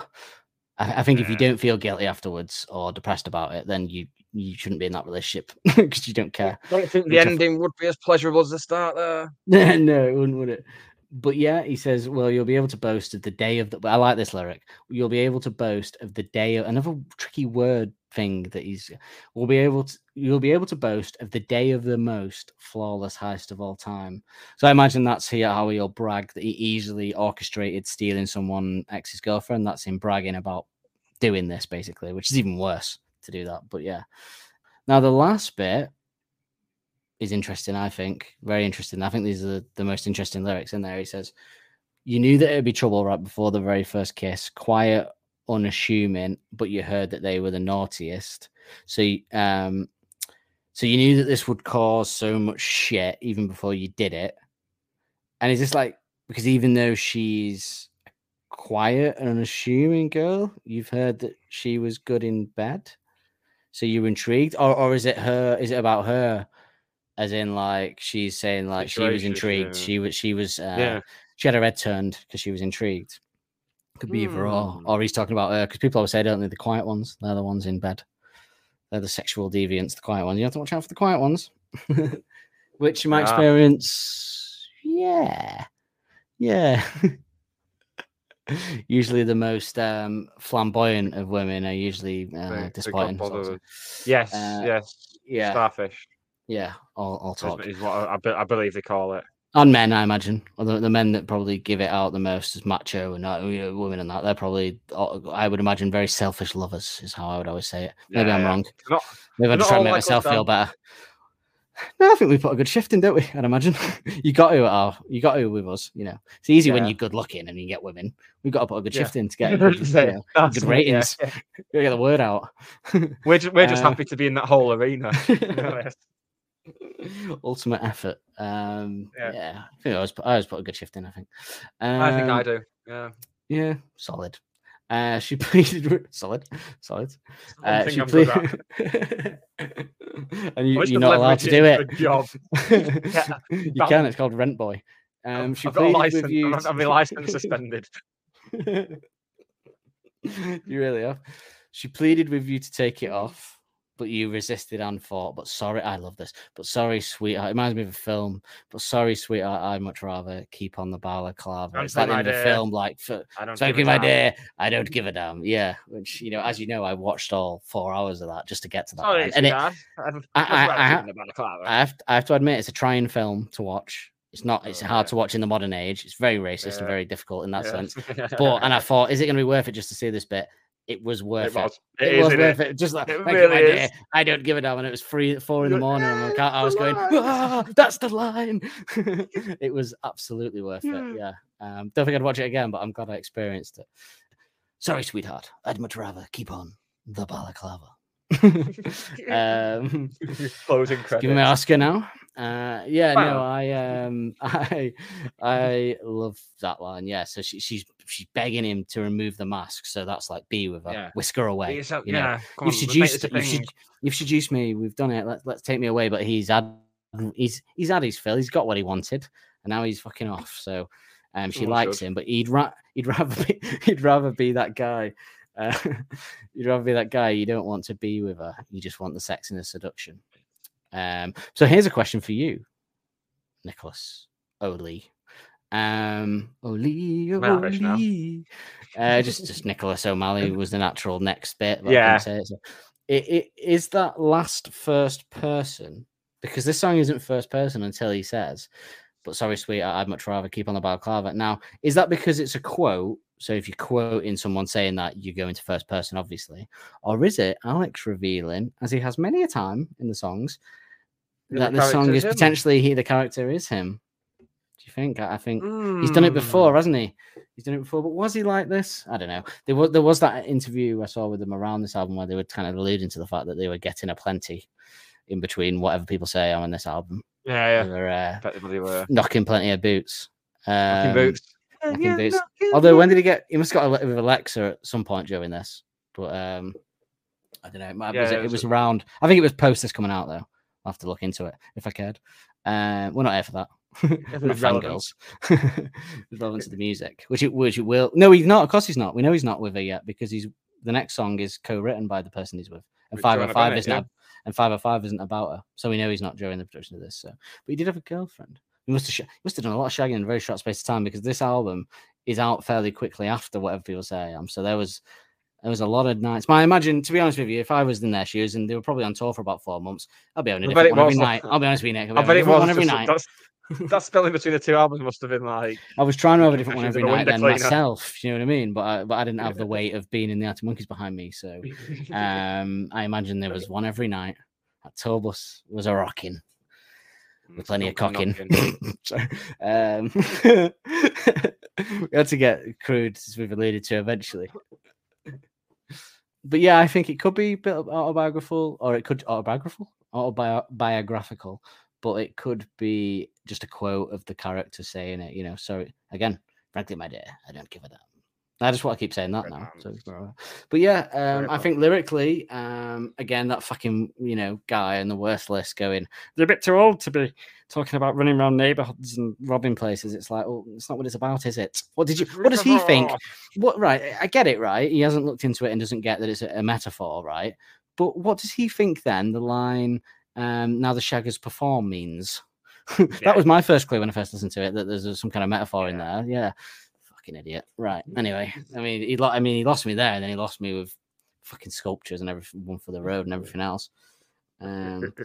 It's 2013 all across the galaxy. I love them if they just re-release that every year with the year changed. Yeah. It's 2023 all across the galaxy. See, if they're going to do it, this is the year to do it. It's the year to do it. 10 years on. What would you do if they took out like the sets the same as we've seen, but they took out like Cornerstone and they went, we're normally do Cornerstone, but we're going to do an old favorite B-side and we're going to change it. It's 2000. Down. Times they I think- are changing. I think I'm I'd gonna listen to leave. that, if that actually. I'm happened. gonna listen to that when I take the dog out in a minute. I'd leave and go home if they did that. You I'd wouldn't, really would you? upset me, that would. I mean, You'd moan about it at best afterwards, but I don't think you'd leave. I don't know. Depends when in the set it was. Bear in mind, we're It's the like, number one fan podcast. We're gonna finish with Cornerstone, but we're gonna finish with 2013 updated instead. I'd be like, really, lads? Really? Where's certain Well, yeah, romance, it would be crushingly disappointment for all of us, and frankly, it would never happen. But I don't think you'd leave because you know what's coming. Yeah, probably wouldn't. I'm just all talk, mate. To be honest, Yeah. just big words, no action. But yeah, I think it's a really cool metaphor. Like we're getting to these kind of metaphors now, aren't we? Like I think we got that obviously a bit in the next one, and then we're a bit straightforward for some of the others. But it's alluding. It's different. This album, obviously, next album's where we get every track is fucking mentally metaphorical. We'll never quite be the same again. This podcast, I think. Yeah. But yeah. So shall we do our favorite? What do I do first? Favorite lyric? Favorite lyric first. Favorite musical moment. Up to you. I'll leave it to you. We'll do favourite lyric because we've just done the lyrics, haven't we? So we'll do favourite lyric. Yeah. Too busy with the mind on clever lines. Mine is the end. So she pleaded with you to take it off, but you resisted and fought. But sorry, sweetheart, I'd much rather keep on the balaclava. Anstis. Just reminded me of that for some reason. What I think of you. What's your lover? Anstis. So I think you Let's think go to the trailer. Yeah, what's your lyric? Is it that as well? It's the same, but I also like you're pulling her from a burning building or throwing her to the shark. Oh, special mention for I can only hope that the ending is as pleasurable as the start, which is a very good line, actually. Yeah, good as well, isn't it? Yeah, very good. Should we do our favourite musical moment? Yeah. I'm so giddy about this now, this gig. I It's think that's something Matt Lawrence then. At the moment, John. Might sound in your ear that make you get up and down. The drums in the outro build up bit, so not the very outro, the slow bit, the kind of the build up riff outro. I just think he adds this kind of extra drum in that as well as we've said and we'll have heard. But yeah, I love that bit. I love it. Mine's the bass. That's nice. Yeah. Nice walking bass line, I think they call it. I thought it would be the bass. About the bass, so. Yeah, it's a bit that kind of bluesy, that walking. Well, I don't think it's meandering enough because it's quite structured, so it's probably the opposite of that. But it's a scale. But yeah. But I do. Well, you know. Also, honorable mention for the ding ding ding ding ding.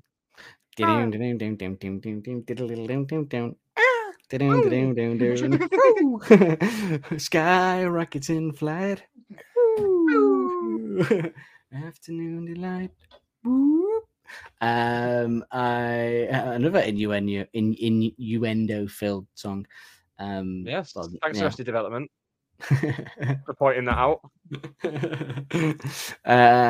Funnily enough, that was a big resurgence that same year when Arrested Development and Anchorman used it, didn't it? That one year, that song suddenly came back to life. It had been gone for 30 years. Funny that, but everything's the cyclical nature of the universe. Which we live. Yeah, I thought it was going to be the bass, but it was. Yeah, I love that outro. I think it makes the song that bit. It just makes it a better song than D is for Not Dangerous Animals, according to that company in the top 10. Kids throwing stuff at the others. The kids throwing stuff at the others. Yeah, no, I really like the song, but you know, as we said, it's not like a classic, but you know, this album has plenty of those, so we're fine. And next week in particular is going to be great. And we did change it. Everyone listening to the Teddy Picker episode will have heard us say Only Ones Who Know was the night before the gig, but circumstances, I don't want to say fortuitously because it was people's illnesses, but things move. No, but it's week as well.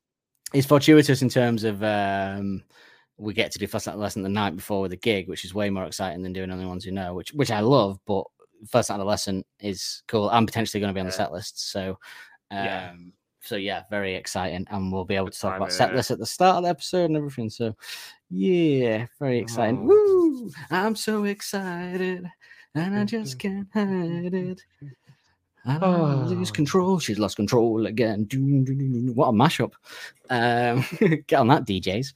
That will not sound as good when you No, when you hear actually that mix that will it. not sound as good as you thought. A lot easier without any of the other elements apart from my voice, isn't it? I came up with a really good mashup actually, which I'll send it to Was you it? after in WhatsApp. Okay. Was it I Predict a I'll send it Riot up. and I Bet You Look Good on the Dance Floor? No, because I'm not a wanker. I mean, I am, but that's not the reason why.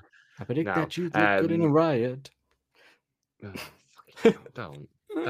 That just about wraps up our look at track 4 from Favourite Worst Nightmare. So before we play you out with the demo version, Yes. what are we on next week, Dan? Well, I mean, you we've did said it enough, mention it. but yeah, we've mentioned it several times. But throughout the it podcast. wasn't that funny though. Well, it's not even worth Funny. trying to. It's not worth trying to come up with something funny or witty for this next song. To be honest, if I ever have before, it just makes me think of glorious summer days listening to it on repeat. I just hope that when we cover it, it'll still feel the same because nothing is as pretty as the past, though. I don't think we have to fear that too much, as it's melodic, upbeat, catchy, clever, witty, and the only snag might be that talk of rascals and boys being slags who are now older could be a bit close to the bone. Yes, it's time for a song that, in my opinion, should never have left the set. It's a beautiful classic that shines even with a dick joke. It's sure to be a jam-packed episode. It's fluorescent adolescent. Oh, Great video as well. Great video. I'm intrigued to see what there's so many clips you could pick. A lot of covers we can go through as well for this one, and a lot of performances. I don't know what you're going to use, but there's also obviously honourable mention of Jonathan Ross' performance. Yes, that's the way I'm thinking. I've also got a song that the bass line reminds me of as well. Jam packed night before the gig. Jam packed. Not just the bass line. I think it's just a song that I think they were influenced by when they wrote it. I think, but Okay. I'm looking Interesting. forward to getting your opinion. Yeah, actually, I have that as well. There's a sound of what I would call the Jamie Cook special guitar that reminds me of another song that inspired it. Is it in relation to guitar? Do you hear it? No, mine's in relation to the bass, but also kind of the style of the lyrics. Well, I've got a guitar bit that I think very much inspired it, and it even when you hear it, when I point out, I think it'll blow your mind that you'll go, "Oh my god, yeah!" I do think it's quite a mind-blowing moment. So look forward to that, listeners. So we've got a lot. Next week's going to be absolutely fucking fantastic. Yeah, and it's the night before the gig. Brilliant. It's the night before the gig. If I'm still alive, I haven't died of. But you know what? Anticipation, there, Nick. What it has the habit to do. Nah, not with these boys. Not with these boys. Yeah, Not with these boys in Elton. They won't do that to us. Right, we are going to play you out with the demo, and then we'll be back next week. Say goodbye to the nice people, Dan. Goodbye, my lover. Goodbye, my friends. You have been the one. I'm putting that out just for You've been the one spite. for me. Goodbye, my lovers. Goodbye, my friends. That was a good impression, that. Keep that in. You have been the one for me. No, that was more Michael Scott. That's Michael Scott doing James Blunt. Yeah, that's true, yeah. In many ways, I am like a Michael Scott. Anyway, go on. Bye-bye. Fucking.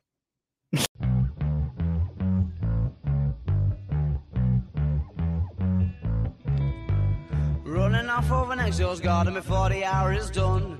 It's more a question of feeling than it is a question of fun. The confidence is the balaclava, I'm sure you'll baffle them good. With the ending reek of salty cheeks and runny makeup alone. Oh, well, blood down the face of a bottle of the storm. You find yourself in a skirmish where you wish you'd never been born. You tie yourself to the tracks and there isn't no going back. It's wrong, but we'll do it anyway to love less trouble.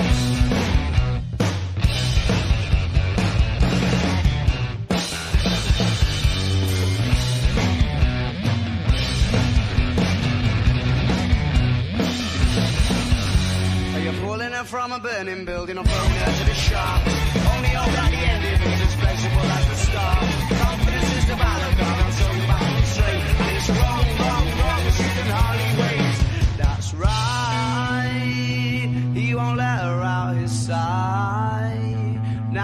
shaggers perform and the daggers are drawn. Who's the crooks in this crime? That's right, he won't let her out his side. Now the shaggers perform and the daggers are drawn. Who's the crooks in this crime?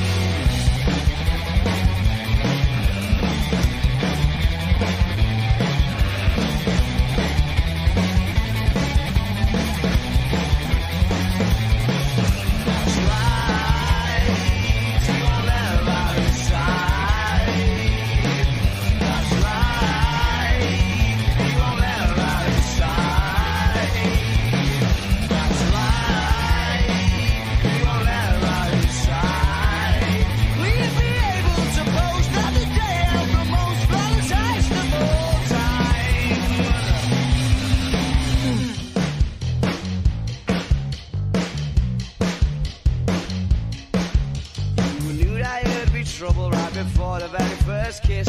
Quiet and unassuming, but you heard that they were the naughty. Pleaded with you to take it off, but you resisted and thought, sorry sweetheart, I'd much rather keep on the balaclava. Don't Believe the Hype is hosted and produced weekly by Nick Lee and Dan Holt. The music used in the titles is royalty-free music courtesy of Les FM. Don't forget to subscribe on your podcast player of choice to be notified every Wednesday when a new episode is released. And if you want to help us out further, be sure to like and review to help make us more visible to like-minded souls. We will see you next week with more of the same.